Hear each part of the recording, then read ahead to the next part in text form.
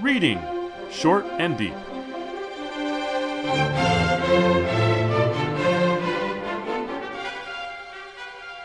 Hi, I'm Jesse. And I'm Eric. And today we're reading Short and Deep, The Men Who Murdered Mohammed by Alfred Bester. This is first published in FNSF, October 1958. FNSF being the magazine of fantasy and science fiction. Probably Anthony Boucher was editor. I don't remember at this time. But maybe not. It's pretty late. The great thing about this story is it needs to be read more than once to understand what's going on, I think. But we can't read it. It's too long. But I'd love for you to read the opening, Eric, and then we'll come back and talk about why everybody should delve in. Oh, yeah, they should. This is...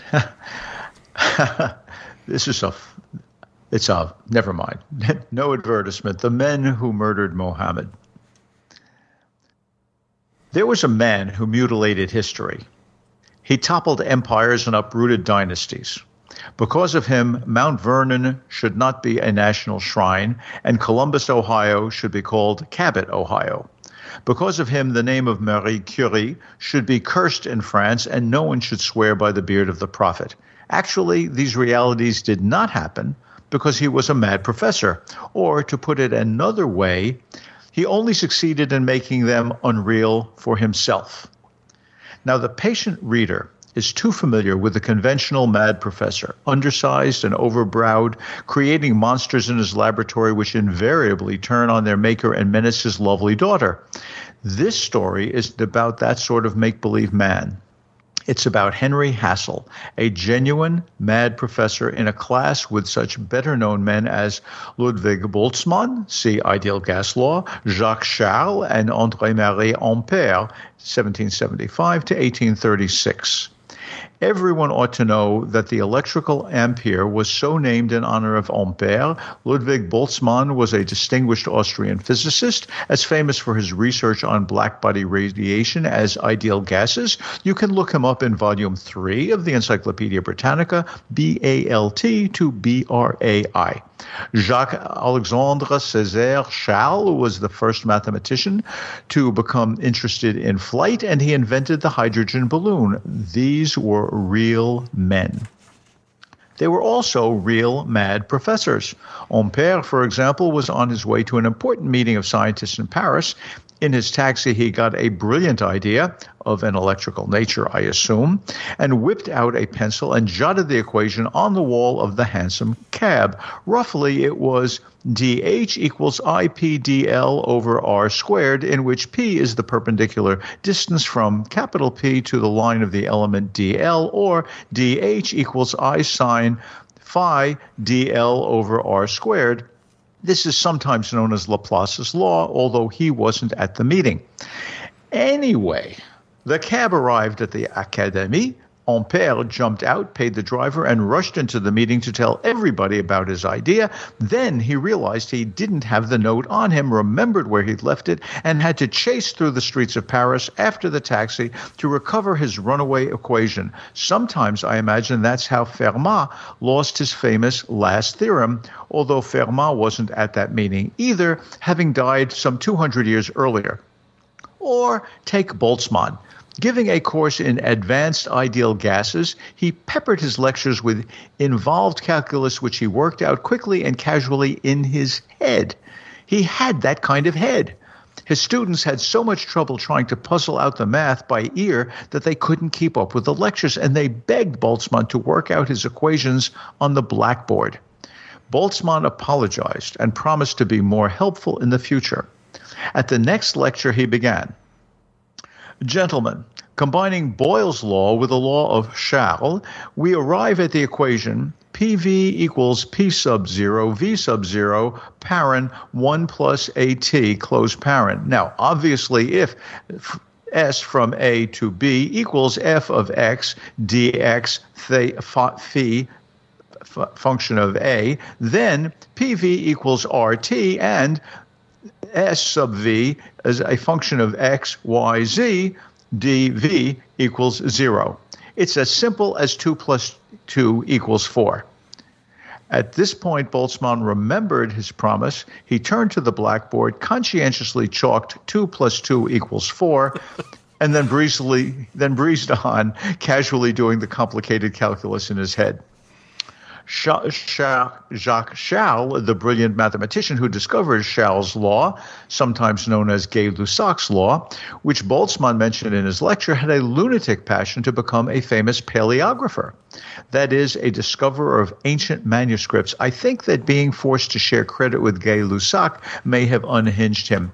He paid a transparent swindler named Vrain Lucas 200,000 francs for holograph letters purportedly written by Julius Caesar, Alexander the Great, and Pontius Pilate.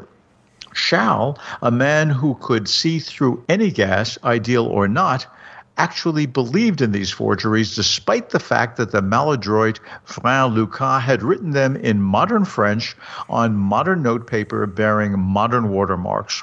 Chasles even tried to donate them to the Louvre. Now, these men weren't idiots. They were geniuses who paid a high price for their genius because the rest of their thinking was otherworld.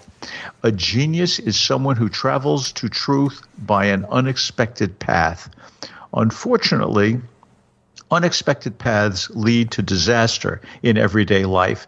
This is what happened to Henry Hassel, professor of applied compulsion at Unknown University in the year 1980. Nobody knows where Unknown University is or what they teach there. It has a faculty of some 200 eccentrics and a student body of 2,000 misfits, the kind that remain anonymous until they win the Nobel Prize or become the first man on Mars. You can always spot a graduate of UU when you ask people where they went to school.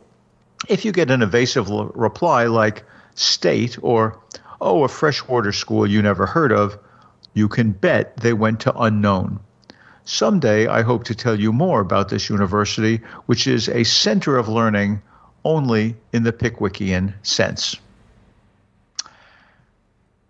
Having given us background about a special notion of mad professor and introduced Henry Hassel and Unknown University, at which he is a teacher, the story goes on to tell us about this fellow who comes home from campus one day and finds his wife in the arms of another man.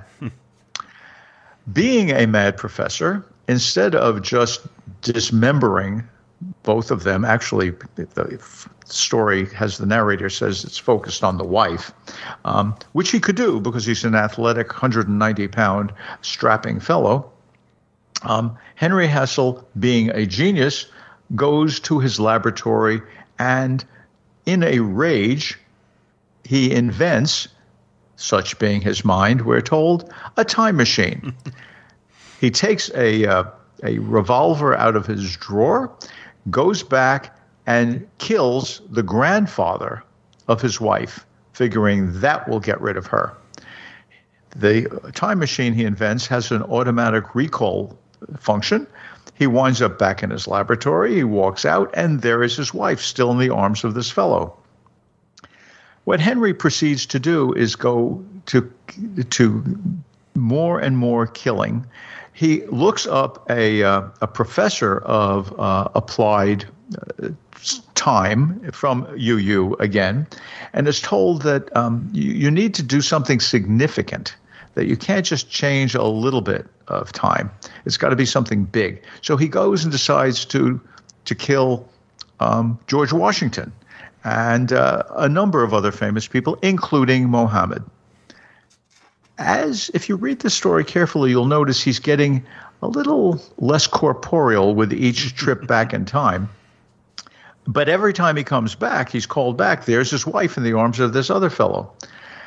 It turns out that someone else calls out to him, and he goes through the wall. He's become quite incorporeal now, and meets the person who was the most famous UU professor concerned with time, someone who died in 1975, And these events take place in 1980, which is, of course, 17 years, 22 years after the date of publication of the story.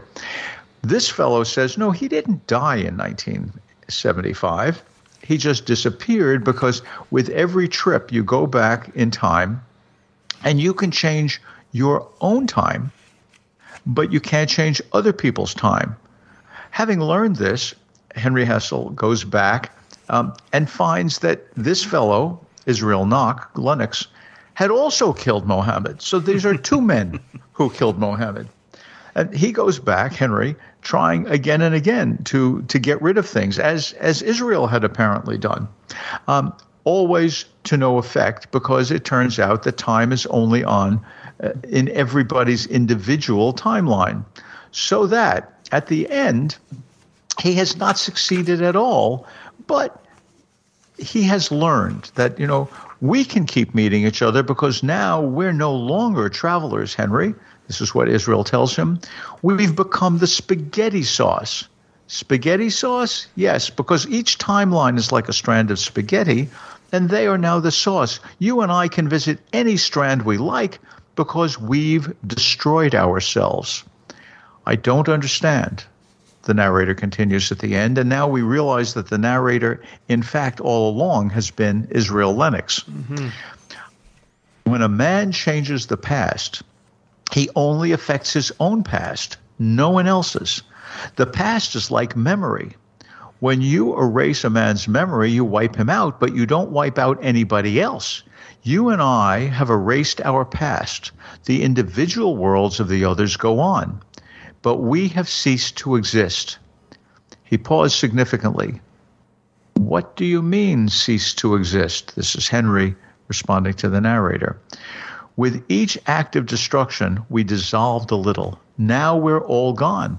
We've committed chronocide. We're ghosts. I hope Mrs. Hassel will be very happy with Mr. Murphy. Now let's go over to the Académie. Ampère is telling a great story about Ludwig Boltzmann. So, those both guys are mentioned early on, Ampere and Boltzmann, but in our chronology, they are not contemporaneous. Boltzmann was born in 1844. Ampere died in 1836. So that implies that they also are ghosts in the machine, as it were. They are time travelers who have disappeared themselves. So I had an expectation when I was starting to read this, and it was like, this story is not going anywhere I thought it would go. But upon second reading, I can see all the things that I missed on the first reading, like the fact that the narrator sneaks up on you. On the first column of the first page, we get a hint. It says, now the patient reader is too familiar with the conventional mad professor. So this is a meta thing. And it's funny, I was mentioning that I just finished reading a John Wyndham novel. And in that novel, which is called The Midwich Cuckoos, he does the same thing. He references the tropes of science fiction. He says, well, if this were a science fiction novel, mm-hmm. which it is, we would expect a mad professor, or in that case it was a mad scientist and his beautiful daughter, to show up. And that never shows up in that novel, other than to say, hey, look, this is a science fiction novel that has a mad scientist and a beautiful daughter, but they're just meta characters in the story that is otherwise a sort of a straight-up novel, which is a science fiction novel. So that's what's going on here. We at another point in the story, we're told, oh, the reader will now realize that you're reading a science fiction story, a time travel story, and it is not the kind of time travel story where you go back in time and do this or that. This is a unique kind of science fiction story, as in it doesn't have the effect of going back and changing history, or being unable to change history, or unable to affect history, or only to affect history to make it the history that we have. None of the other tropes of science fiction time travel stories are in here. that I can tell, except as to say they're not in here. And so even going back to the title, when I'd heard of this story, I always remembered it as the man who murdered Muhammad. And I think I've even heard other people say that. But no, it is the men who murdered Muhammad, and it isn't that there was two guys holding one knife. It's they go back in time in their own timelines, their own history on the planet Earth and prehistory on the planet Earth, and they delete them from their own prehistory, but it doesn't affect anybody else. That's a very different idea. It is, and it is, as you say, it's a meta story, but in a way, these things have always been meta stories. Indeed. In The Time Machine, 1895, which is the first novel to establish the notion of time travel freely going back and forth, as opposed to just going to sleep and waking up years later, like Rip Van Winkle, or having a dream, like the Christmas Carol, but really just going back and forth. It first appears as the Chronic Argonauts in 1888, but as an achieved novel in 1895. In that novel, the time traveler, H.G. Wells' time traveler, in chapter 1 demonstrates his time machine, and it grays out and disappears forever. Then, starting in chapter 2, the time traveler goes. And at some point, he comes back and tells his dinner companions in Victorian England about his trip. And he says, they seem incredulous about his trip to 802-701 AD. And he says to them, say this is just a story. Say that I just dreamed it up in the laboratory. Taking it as a story, what do you make of it? So right away, what we have there is self-reflexivity. It is clearly a story. This is H.G. Wells' novel. And yet the character in it is saying, make believe it's a story, which of course implies that it isn't a story. So we have that self-reflexive moment, which is always to make a reality claim for the narrative world. Mm-hmm. And the same thing is happening here. It's saying, all of those other stories, all of those other time travel stories, they all have their own tropes, and you're used to seeing them. And if this were a time travel story, you'd see it, but it's not. It's a reality claim for what's going on here. And in fact, that's what he says, that what he succeeded in doing was making those events unreal for himself. So it's the reality of the narrative world being Henry Hassel's narrative world. And this is a constant, beautiful thing that runs throughout this story. For instance, there is a place where when Henry and Israel are first getting to know each other, Israel talks about how he's attenuated. He's become spaghetti sauce because he also was time traveling. He also tried to kill Muhammad. He says, so listen, what about power? No, never mind. The power input, Henry. On my first trip into the past, I visited the Pleistocene. I was eager to photograph the mastodon, the giant ground sloth, and the saber-toothed tiger. While I was backing up to get a mastodon fully in the field of view at f6.3 at 100th of a second, or on the LVS scale. Never mind the LVS scale, he said. While I was backing up, I inadvertently trampled and killed a small Pleistocene insect. Aha, said Hassel. I was terrified by the incident. I had visions of returning to my world to find it completely changed as a result of this single death. Now, there are two terrific things about that passage, Jesse. One is, and I'm sure you see them both, one is what Israel is doing. Another mad scientist is giving a hyper-technical, I was doing it at f6.3 at one, and that was right. So he's just like Henry. He's just like all those people we saw are introduced to us in the beginning. The second thing is, this is a 1958 publication, clearly alluding to Ray Bradbury's Sound of Thunder from 1952, from which we get the so-called butterfly effect, right? So Bester knows what he's doing. He doesn't have Israel Lennox talk about one of these stories, and so, but he, in fact, lives it. So the patient reader, as Lennox refers to him, can see all this going on. And as you have said, this becomes so much richer on second reading. Mm-hmm. One of those little things, this Israel Lennox character who we eventually meet, even though he's been narrating the story for us for a while, we get his birth and death dates, and it says 1913 to 1975. And then we find out, no, I didn't die in 1975. I disappeared. Quite a difference, right? But we get that for a number of characters throughout the story, most of them real people. Well, guess what year Alfred Bester was born? 1913, right? Right. So he's playing a very cute game. It's a very meta story. Alfred Bester's stories are few and far between after a certain point in his career. He wasn't a, massive novelist. He had a lot of other jobs, including editor at Rogue, which was sort of competitor for Playboy, and he had a holiday magazine editorship, which basically involved him taking vacations and writing about those vacations. And he wrote all sorts of. He wrote comic books, and he wrote for CBS Radio Mystery Theater, and he is very much this character. He is these people. I'm not a mathematician, but I'm pretty sure most of these math things that I do recognize are pretty legit. From what I can tell, like the f/63 6.3 at 1/100th of a second, that's real camera stuff. I'm not a camera expert, but that's real camera stuff.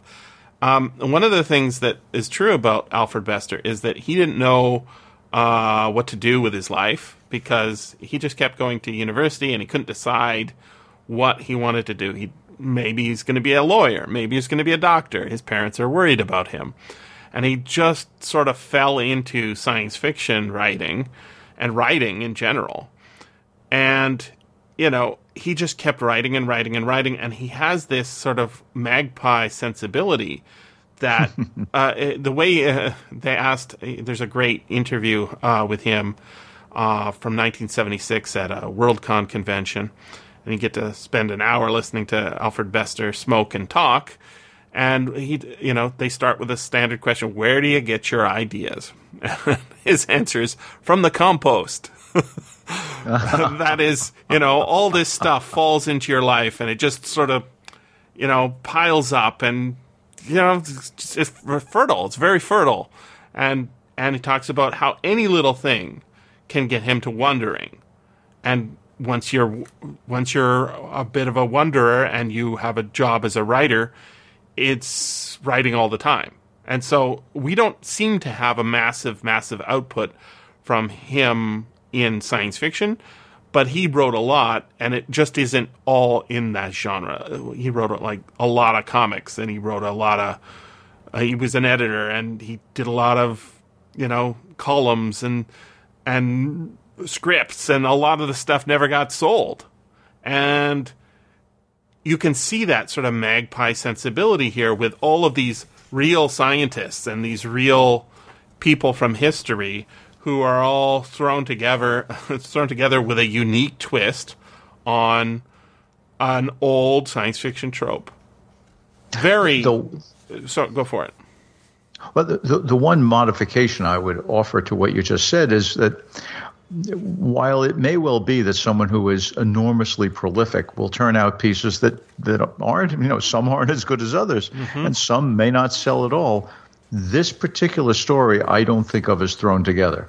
No. In fact, the beginning, up until we get to the description of Henry Hassel and Unknown University, the beginning is really a throwback into time. Then, since we have a story about Henry Hassel that is set in 1980 in a story that was published in 1958, we have something that is into the future. And then the explanation of what happened takes us back again into the past. So the uses of these historical figures is not simply, what can I lay my hands on? In fact, Bester has clearly woven them together so that at the end, as you pointed out, these characters, these mad scientists, weren't together in our historical timeline, but they're together here. So the throwing them together might have simply been an act of thought, chance, whatever you happen to lay your hands on. Mm-hmm. But of the many, many things that Alfred Bester had laid his intellectual hands on, he chose these to show what would happen if you put them together. And if you put them together, you get an idea of sanity and insanity as being a kind of two-edged sword, that you pay for genius by having a unique way of looking at the world that really makes you otherworldly. Mm-hmm. And Henry Hessel and Israel Lennox and those other people who were real people are somehow otherworldly, and indeed they are, because Laplace and Gay-Lussac and Ampère and Boltzmann, they're alive to us right now. I studied all of them in physics and chemistry in college. They are still with us. And so this leads to a wonderful paradox, the same kind of paradox we've seen in straight time travel stories, all the way from H.G. Wells down to the ones that are being referenced meta-linguistically by this narrator and to this story itself. And that is, what is the nature of time? My boy, Israel says to Henry, time is entirely subjective.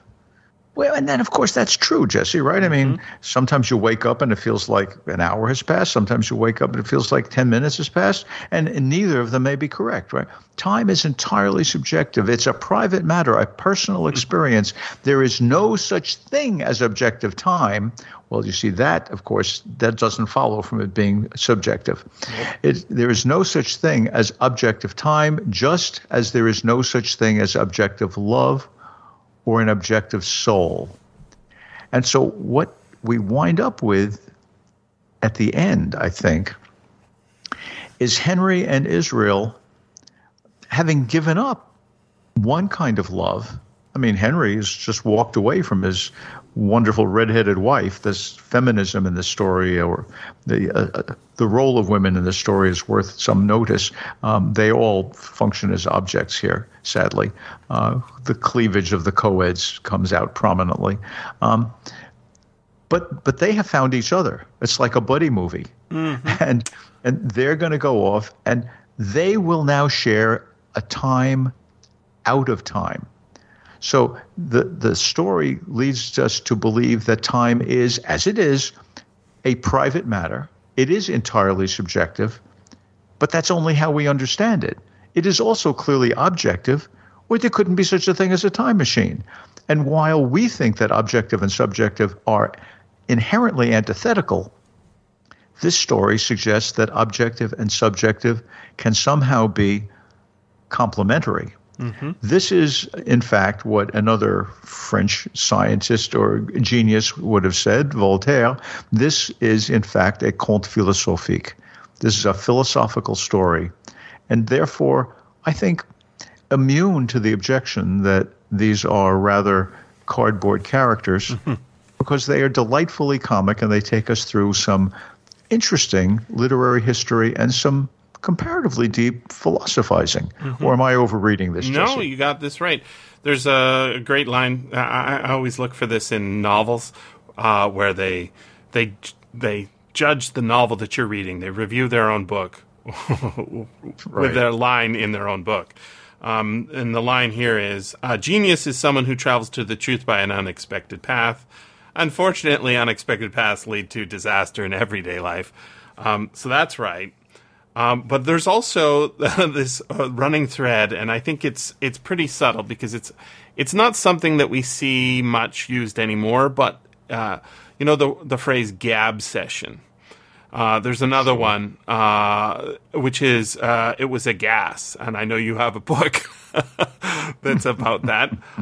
The ideal gas is mentioned more than one time in here. And we've got a guy who uses an ideal gas to create a balloon that allows him to become the world's first aeronaut, we have the guy who told how that is possible, and we have two guys who are gaslit by their experiences, one after the other, and one who narrates the experience of both of them in a certain sense, at the end of which, you have to say, this story is quite a gas. That idea of the ideal gas is when you go to a conference and hear a couple of crazy professors talking about their crazy ideas, and you come away thinking, well, they probably don't manage their own marriages very well, but they certainly are entertaining in the classroom, in the academy. Indeed. So they stop at one place, they start in another. We want to listen because we know with people like this, they're the geniuses. They always say they have something more to say. Thanks very much for listening. And remember, you can always freely access the materials discussed on these podcasts by going to sffaudio.com and clicking on the link for Reading Short and Deep. If you enjoyed this podcast, consider becoming a patron at patreon.com/SFF Audio.